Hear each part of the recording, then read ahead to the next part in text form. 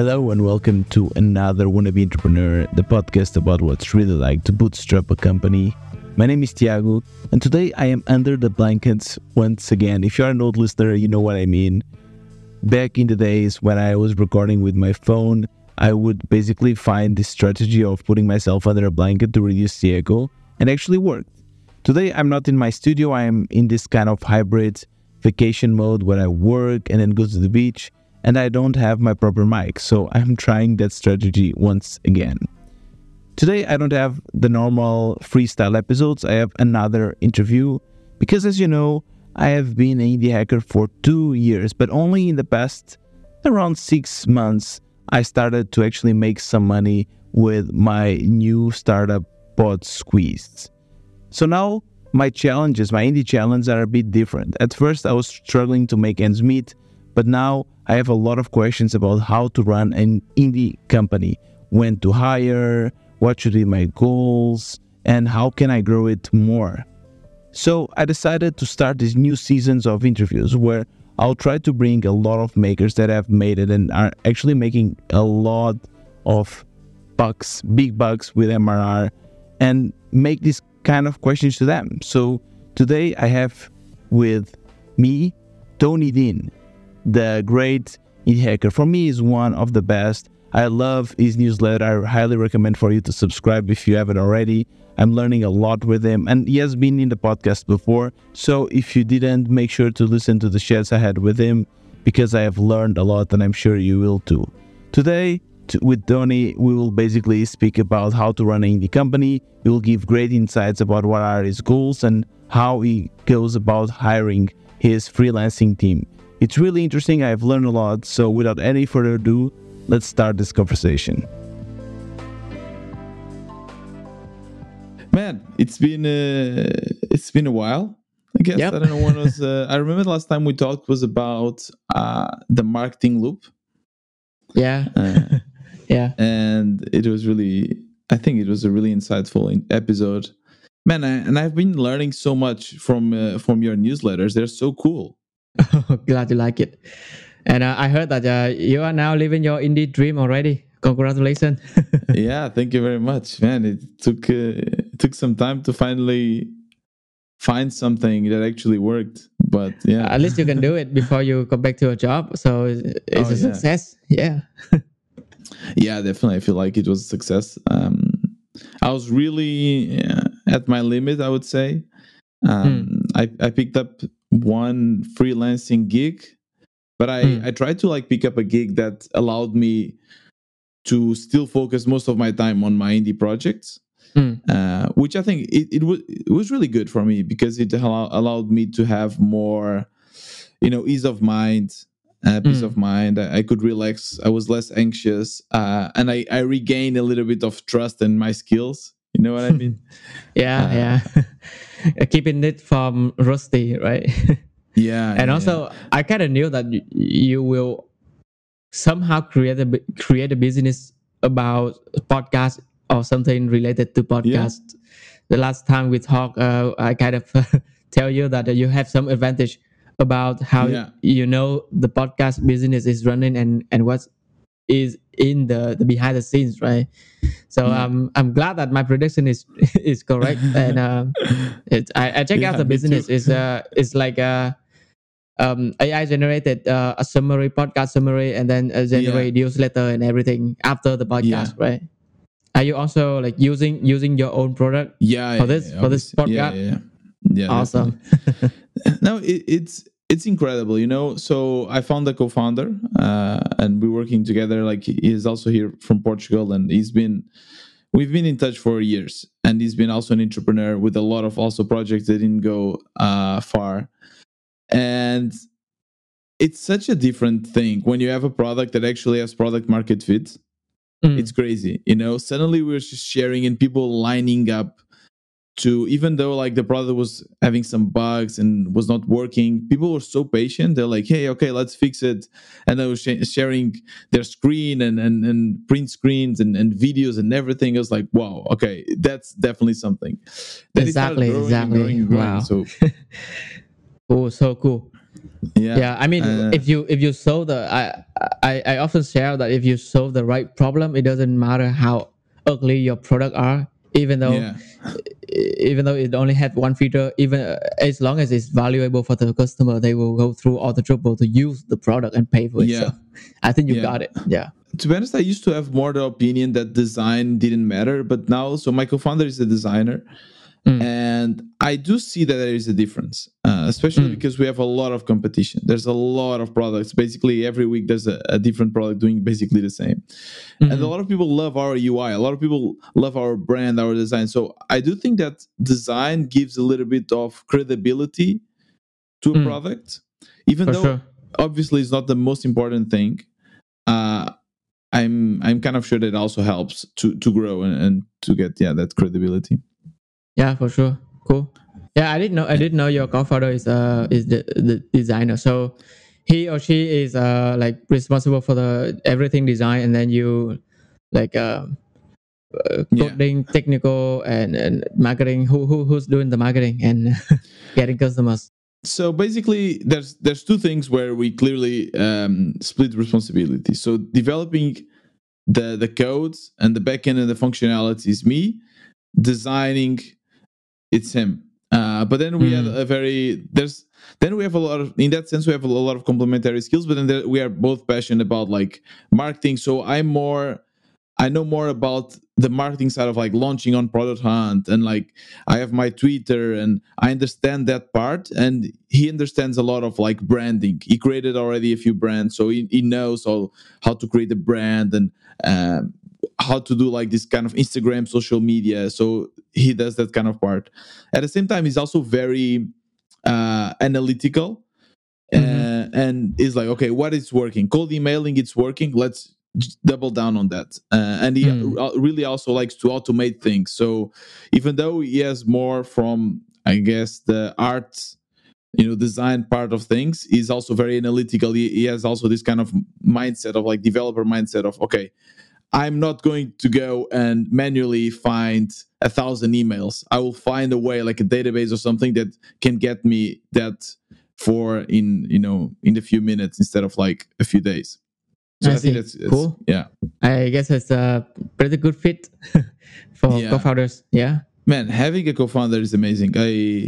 Sharing the journey makes it also much easier, I Mm. reckon.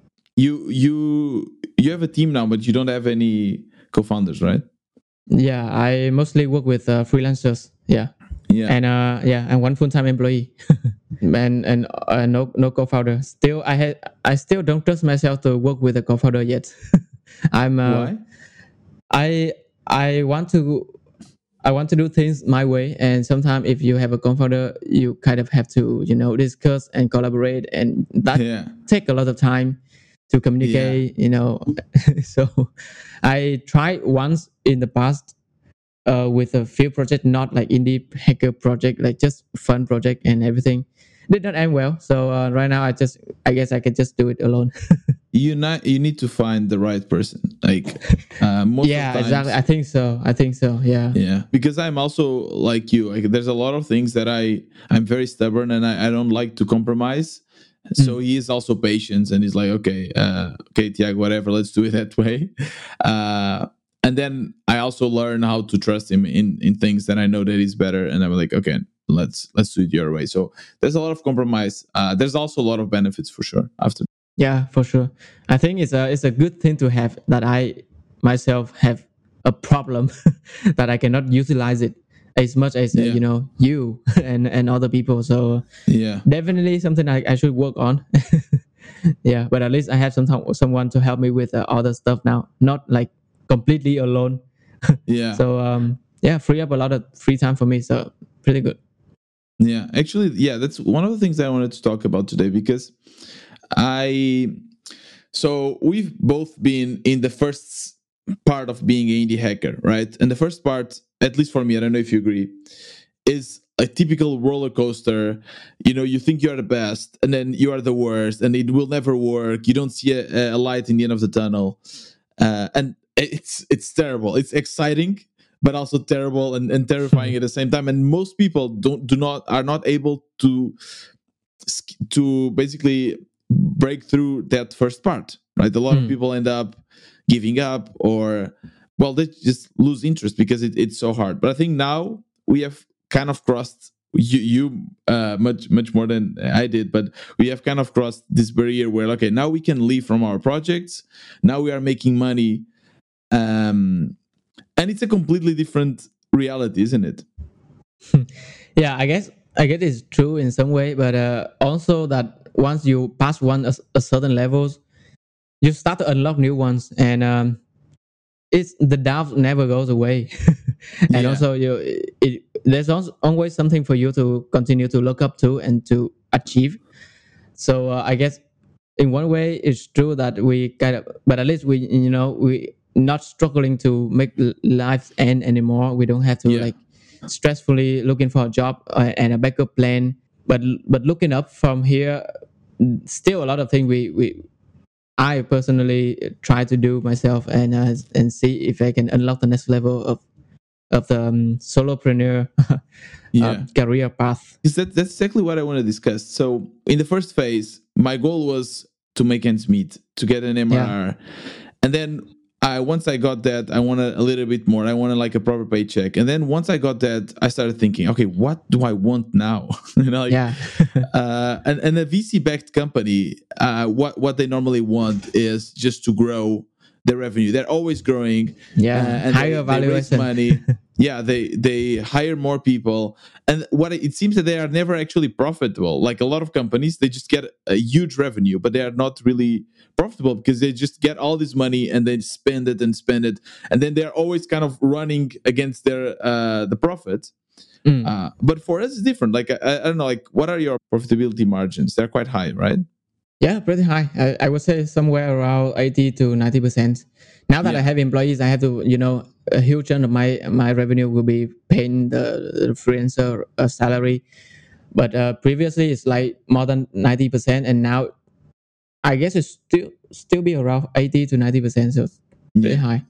Yeah. So it's quite high. What are your goals? Like that's what I'm trying to figure out now. Like, what next? Like, what to aim? What do you want to achieve as indie hacker now?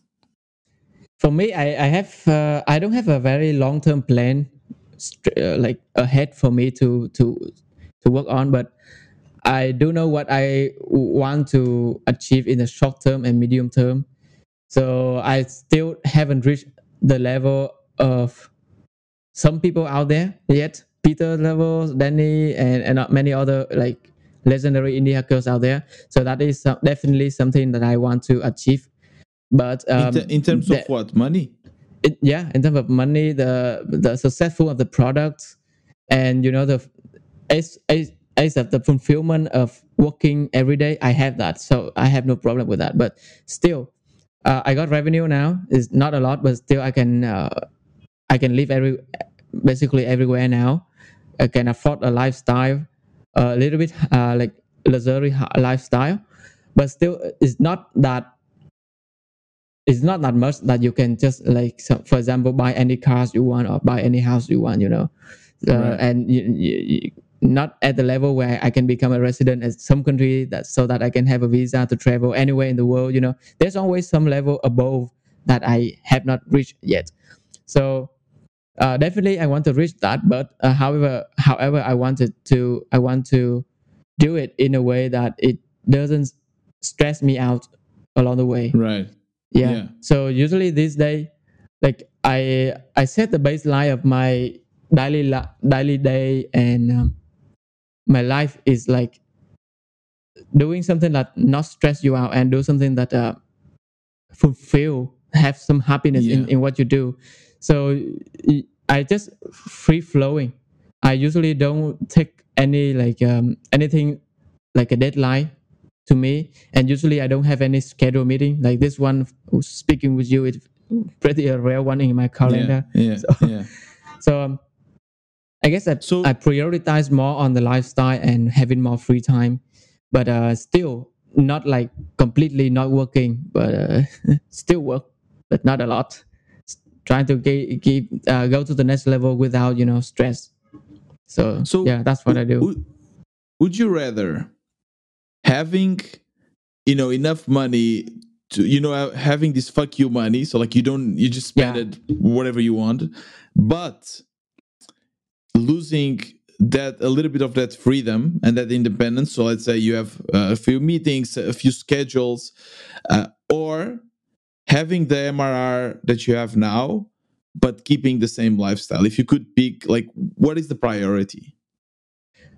I would say I prioritize lifestyle more, but it really depends on the nuance here, right? Because you're talking about a fuck your money. I don't know what kind of fuck your money is. How many levels of that? So depend on what are the small details. I get I could sacrifice something for a small amount of time, and then come back to prioritize lifestyle more. But as of now, I don't think I will sacrifice anything of my current lifestyle for like big chunk of money or anything. Yeah. So yeah. No, I feel the same. I feel that sometimes I think, okay, if we raised money, I think it would be helpful to grow faster.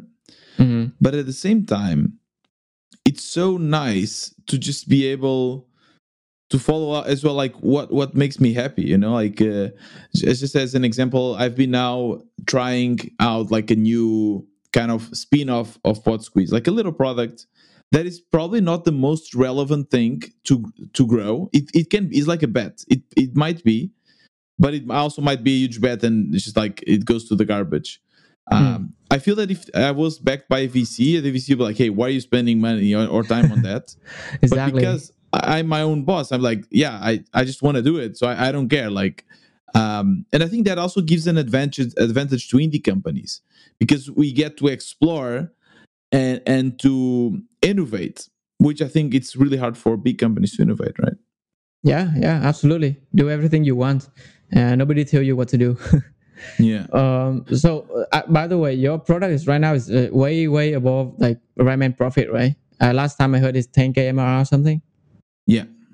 Yeah. So what kind of lifestyle are you living right now? Like how many hours per day you are working, and do you achieve your dream now? Do you move to somewhere else? Or is there any change in your lifestyle in terms of working, playing?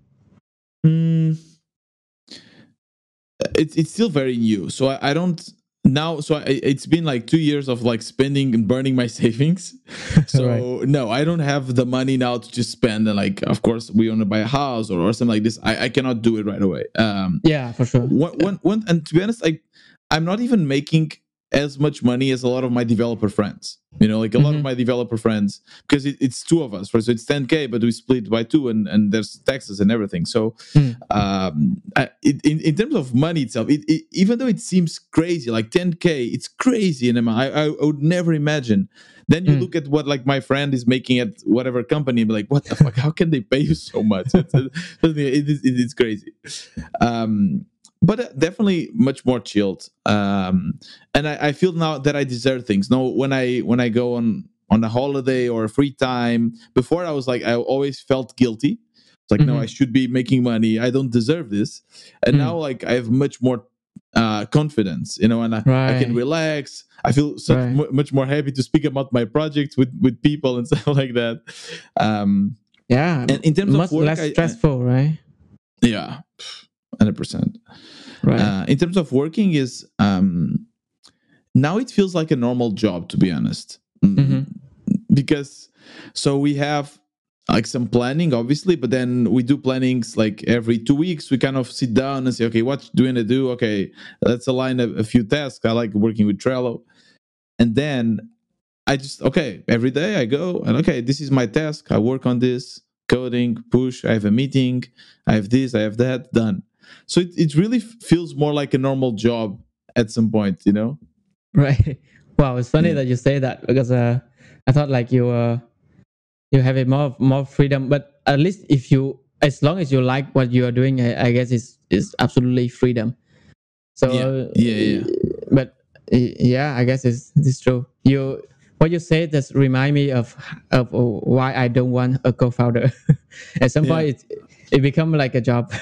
For true. For example, I'm very unpredictable. Like for example, sometimes I just want to take a week off. I don't do anything. So if I work with how I currently doing with my freelancers, I just don't give them any task, and they are totally fine with that. They are chill. If I have a co-founder and I decided to do that, like randomly, I don't know if the other person can be okay with that, or maybe if I have a new idea and that's completely switch focus to a new idea, where I work alone or work with someone else, I don't know if they will be okay with that, because having a co-founder is like you both having to like carry the weight of the business, right? And if I somehow alone decide by myself that I no longer want to carry the weight, it will be. I have to say, like, if I want to take a week off, I take a week off. Like, there's no problem with that. And same for him. So it's a lot about trust. I actually, if you think about it, it's even better, because if I want to take a week off, really take a week off, and like don't take my laptop, I can do it. Because if he's working, I know that someone is keeping an eye into things, So as long as absolutely. It's all about managing expectations. You start. You need to find someone that has the same kind of vibe, and they know. And to be honest, like if I want to start a new project, I most likely will also want to start it with him. Because like we have these complementary skills, and makes like working much more pleasures. Like, just for you to understand, one thing we do is I do like the front end, like the functionality of things, but I really don't care too much about design. So like if the margins are not aligned, it's just aligning the fucking div. It's super annoying. So I just give it to him, and he knows a bit of Tailwind, he knows a bit of HTML. He actually learned it. So I was like, okay, just fix that. I don't care, just fix it and make it pretty, and he does it. So yeah, definitely that is some like very very cool benefits of having a co-founder is to have someone to share the load with you. So that's definitely something I don't have. But at the same time, there's also times where as you said, like you need to make some compromises. That will definitely work. Sure. Yep, it's a thing you have to learn to work with it. But tell me about getting your employees, because one thing that we've noticed as well from this transition is that at first we're always trying to save money. Like, I don't want to spend money at anything, I need all the money. But now you're thinking, okay, I'm making already 10K. It doesn't matter. I can spend like $200, $300 or $500 or $1,000, whatever, as long as it's an investment. Tell me about that process of like, when did you decide that it's okay to spend money to hire people? It started as a freelancer contract, right? So I have no problem spending money on freelancer as well. Like a few $10, $20 per hour, or even higher, $50 per hour, or $100 per hour. It's totally fine if I have a very well defined task that I can give out, and then everything is isolated and they can deliver the task like to me in high quality. I have no problem with that. So I've been working with freelancers for quite a while, more than a year. So I guess that is a very very good way to spend your money. Given that you have, why don't you just like do it yourself? Why there's so many things, and so many tasks, and sometimes the task is boring. I don't want to do it myself. Sometimes I just want to do something else that also in the product, but I want to do it more because I wanted to control how it looks my way, right? So some less important task I deliver, I give it to a freelancer, and sometimes there's just a lot of work. For example, my current product right now, Type in Mind, I have a few product lines that I offer for the customers, and there's a few type of customers, the user end users, the enterprise customers, and the business customers. So they all demand a lot of features. So it saved me a lot of time to give out the task for the freelancer to work on some specific thing, and it just free me up a lot of time. Yeah. Okay, instead of delivering that feature in a week, you deliver in a month, let's say.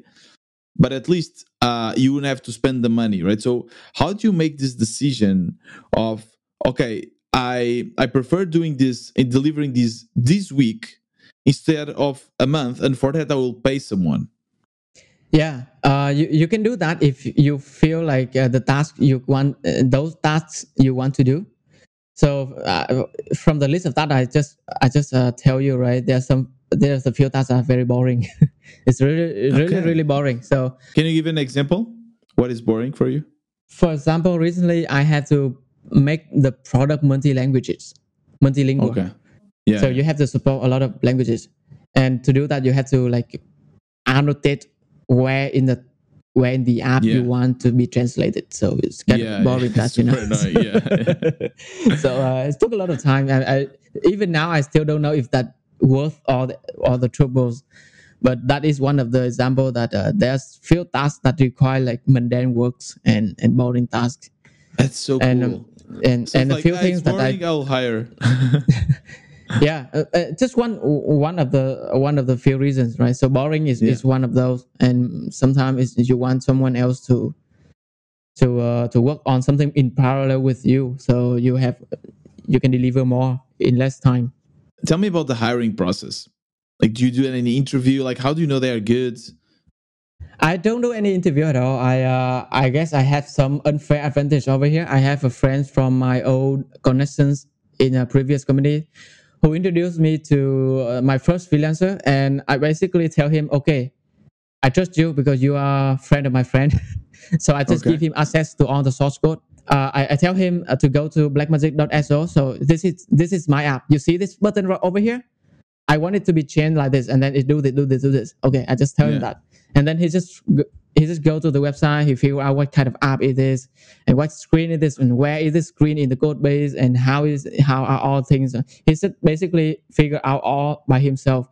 So I trust that if a developer is good, like me, we developer can figure out things by our own. Just look at the code, man. The document is good. I don't have any document on my project at all. It's like the most guilty thing you have when you work alone instead of for a company. But my document is the code. So whenever I hire someone, I just, okay, look at this. This is the app. This is the code. You change this button. You go figure it out. And basically that's how we started. And he did it. And I had to, give access to all the resources, and give some like basic 15 minutes introduction of everything. But then he figured out all by himself, and all the subsequent tasks, he all figured it out by himself. But I did intentionally give out tasks on the complexity level from low to high, because I'm a developer myself. I know what is simple, what is difficult, what involves like basic CSS change, and what involves like CSS, JavaScript, backend, API, database, everything. So I just give the level of complexity over time. And so after he completed a few tasks, I decided whether I should continue with him or not, right? So I'm pretty sure if he doesn't deliver, or he doesn't kind of understand what I'm doing as a product, I will have to like stop working with him. But luckily it did not happen. So we're still working until now. No, it's smart. I mean, if you know someone that can recommend you, that's better. And then you gave them like little tests with small tasks, and you see if it works or not. Weren't you scared that but just giving access to someone that you don't fully know, like they could just run away from with your code or something? No, that is a risk. But like I told you, I trust him because he's a friend of a friend. Yeah. And after we worked for a few months, we met in for dinner with the team, and basically that's all. We only met for like 1 or 2 times. So because I got introduced to him by a friend, so I kind of have some level of trust over there. How does he manage the hours? Like, does he count the hours using some software, or he just tells you? I don't care how he count the hours. So I just say him. I just tell him like every time you work on something, even though it's not coding, but it's somehow related to what you are doing with me, you just log the hours, and I will pay by the hours. So from time to time, I just go to his work log. We have a work log where he put all the hours, and then I just go here and check to see if anything, if everything makes sense, and if he's spending time on something that I don't want to, then we can adjust. So he has to write what he's doing in that time as well.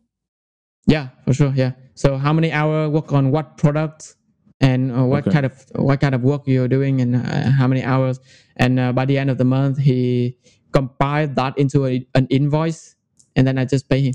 And that was your first first hire or freelancing hire, right? Yeah. But now you have a team of how many people? Also 3 people. So me, that freelancer and then another full-time employee. Okay, tell me about the full-time employee, because that's a different commitment, isn't it? Yeah, it is. And the full-time employee, she started as a freelancer as well. So she started as a content marketing writer. I needed someone to write blog posts for Black Magic. And okay, yeah, Tony Dinh trying marketing. Wow. yeah, yes. You're always on now. I don't do marketing, only Twitter, but they're trying some SEO. Okay, cool. I need to, have a way to do marketing with not only my Twitter channel, right? Because it's kind of risky. Yeah, so yeah, she started as a marketing freelancer. She got introduced to me by the first freelancer as well. So I again don't have to spend a lot of time. Okay, yeah. So again, cool. Network, right? Yeah. And yeah, we work with each other for a few months. At some point, I just asked her, hey, I have this task that I need someone else to help me with, but it's not like marketing work. It's not marketing content writing. Would you like to do it? And she said, okay, I'll do it. So I add her to customer support. I had her to partnership management, partnership manager. So she talked with my partners, and I asked her to help me with design a new page, help me with a product hunt launch, which we never did. We had to cancel that plan. But anyway, I asked her to do a lot of stuff, and she didn't hesitate to do all those, even though she's her background is in marketing, right? Okay. But I kind of feel like she have a lot of skills, a variety of skills that helpful for the business in general, but not exactly one very strong focus skill. So that she's an entrepreneur. Yeah, she has an entrepreneur mindset, right? Short up. Yeah, I told both of my freelancers that I really encourage you to have a product of your own and everything. And I share some ideas when we met for dinner at one time that that she took it to become a business. And I guess at some point they will have their own business and they will leave me. That's totally fine for me too. Yeah. And how do you manage like raises and like to keep them motivated? Is there something that you keep in mind? Okay, let's give a raise, let's increase that. I basically I don't spend a lot of time on that. I'm a very bad manager. I don't do a lot of management stuff. I don't do one-on-one. I don't do I just pay them very well. So she told me that I pay her twice the market salary that she would have in a normal job, like more than twice. So I guess. And why do you do that? Why do you pay? Because I guess I make some money over here, so I can share that with someone who will be a good fit for what I'm doing and willing to do what I need help with. So she was okay with that. So I guess it's just the right compensation. And also working for me, not a company, they don't have a lot of benefit other than just the money, right? They don't have a nice office. They don't have friends. They don't have, salary, insurance and stuff. So I guess it just compensates for all the missing stuff and just pay her well. Yeah. And in your newsletter, you shared the way you work, which is very interesting. You said no meetings, no deadlines, but how can you have no deadlines? Because you just said, okay, I want to release something in a week because this customer wants whatever. What is the flow? They have like a Trello board, people pick tasks. Like, how do you organize yourselves? I guess I don't have any deadlines. I don't let any customer to give me deadline. So first of all, I don't have any deadline. So because of that, my employees, they don't have deadlines. So whenever I give out a task, I just, I wanted to work on this next. So that's what they do. So until they work that done, we can, sometimes I give our field 2 or 3 tasks ahead to see if you're done with this, move on to this. So and you are the one allocating tasks to each employee? Yeah. Okay. Asynchronously. So you have Slack or some tool, and how do you communicate with each other? It's like Slack? We use Telegram. We don't Telegram. Okay. Yeah. So Telegram, just chat it with each other, have a group, and like, hey, and how do you like define tasks? Like, do you go on like Trello, write everything down, or you just like text them like, I want this button blue? Whatever. Yeah, usually it started like that. I want this button blue bigger. That is in the Telegram, and at some point it get a little bit out of hand when, especially now that we had 3 people. So now I use Linear, which I manage the task. But I would say mostly we use it to keep track of the backlog so that we don't forget important stuff. So for day-to-day work, we just message on Telegram. For example, most of the time I just think of something. I send a voice message or sometimes a text message, sometimes voice message to the channel saying, I want this. Then they noted that, and at some point they will get to it. But in case they forget, sometime later I remember about it again, and oh wait, we needed this, but we didn't do it the last time. Now we should do this time. And if that still doesn't happen, then we move it to Linear, where we manage our backlog of everything and also the customer feedback, so that we always have something to work on. Yeah. And you never feel frustration? Like, you never felt like, hey, man, this thing are not having deadlines. I expected them to do it faster, but they're not committing enough. Do you ever like feel this kind of frustrations in managing these relationships? Never. I never feel like that. Never. So yeah, you mentioned an example that, for example, if I had to have this feature this week, how do I do that? I never want anything this week. Okay. I don't ever think a product like, this week we have to deliver this feature, that feature. This month we have to achieve this goal. I never have anything like that. I just go with the flow. But at the same time, you want to beat Peter levels. At the same time, you want to like be the top indie what a hacker. paradox. Exactly. How do you manage like? Because that's exactly what I feel like. How do you know if Peter level have deadlines and stuff? You know. So no, but I mean, he's the one to beat, right? Like, so even if he doesn't have deadlines, you are the one, and you definitely see that he's working he works super hard as well. So like, how do you manage? Like, I would love to understand this. Like, at the same point, you have this, you want to become better, make more money, become one of the top indie hackers out there, go on My First Million podcast, whatever. But at the same time, you really don't care about like deadlines, and you are able to relax and go with the flow. Like, how do you rationalize this? Now that you mention it, I guess so I wanted to achieve those goals without sacrificing the freedom, right? Yeah. So if you have deadline, you lose the freedom. Yeah. That's just it.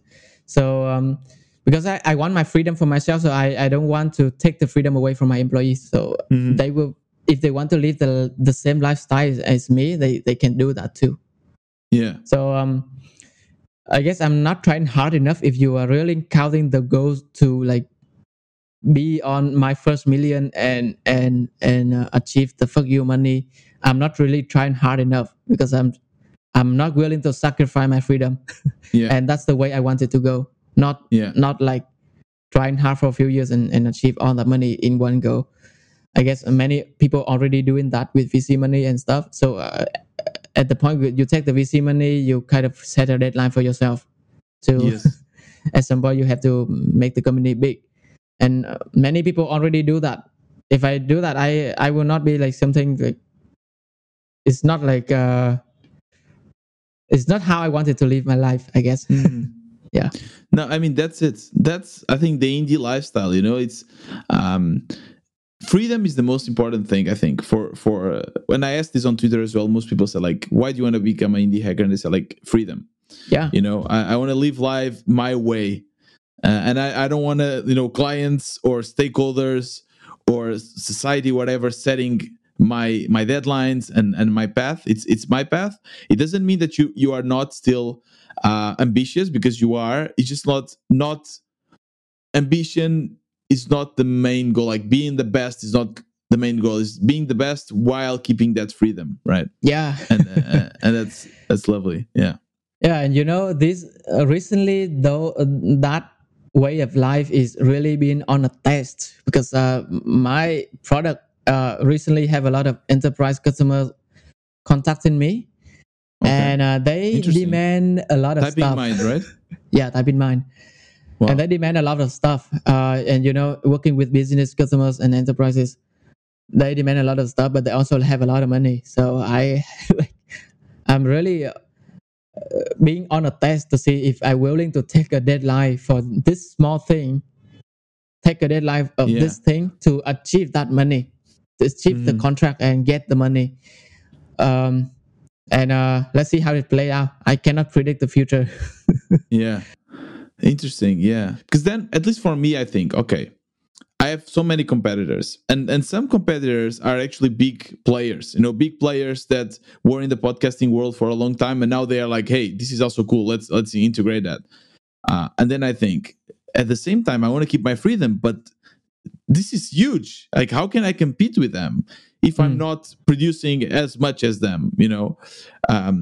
So it's the same. Like, it's kind of similar to what you're thinking. Okay, I can lose this huge client because probably there's also a lot of typing mind clones as well.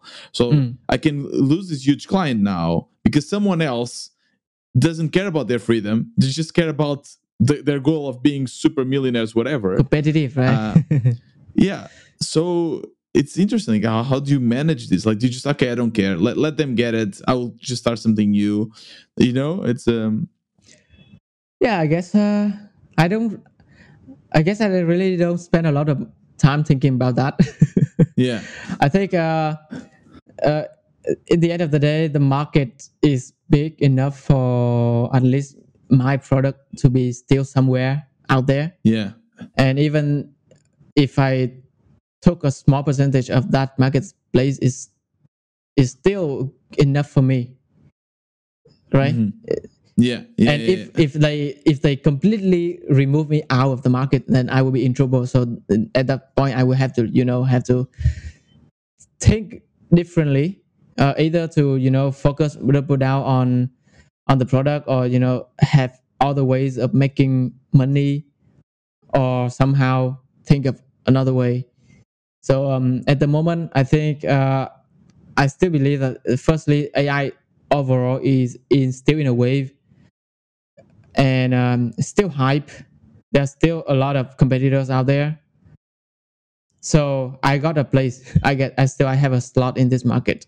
And also because of this, right, I also still maintain a lot of other products, two other products, right? And still Blackmagic is 3. So in total, I have 4 independent income streams. So that somehow give me some, safety, comfort to, not doing things in a stressful way with deadline and not worrying too much about competitors and stuff. I would not recommend this for everyone though. So no, definitely something that I wanted to do for myself, but not really recommend for everyone. Yeah, Tony, I think that's it.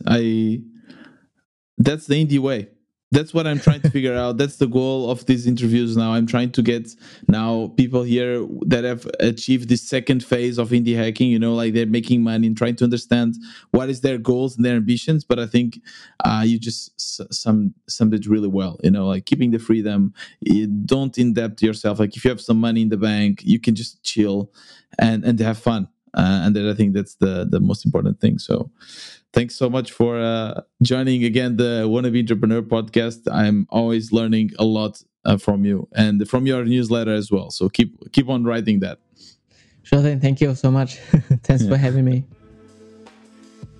And this was my conversation with Tony Dinh. I hope you liked it and learned as much as I did, or even more. If you want me to continue this new season of interviews, make sure to support the podcast. You can do so by joining our community for indie makers. The link will be in the show notes. It costs $10 per month, and you get to hang out with a lot of makers, both starting indie makers or some more seasoned ones.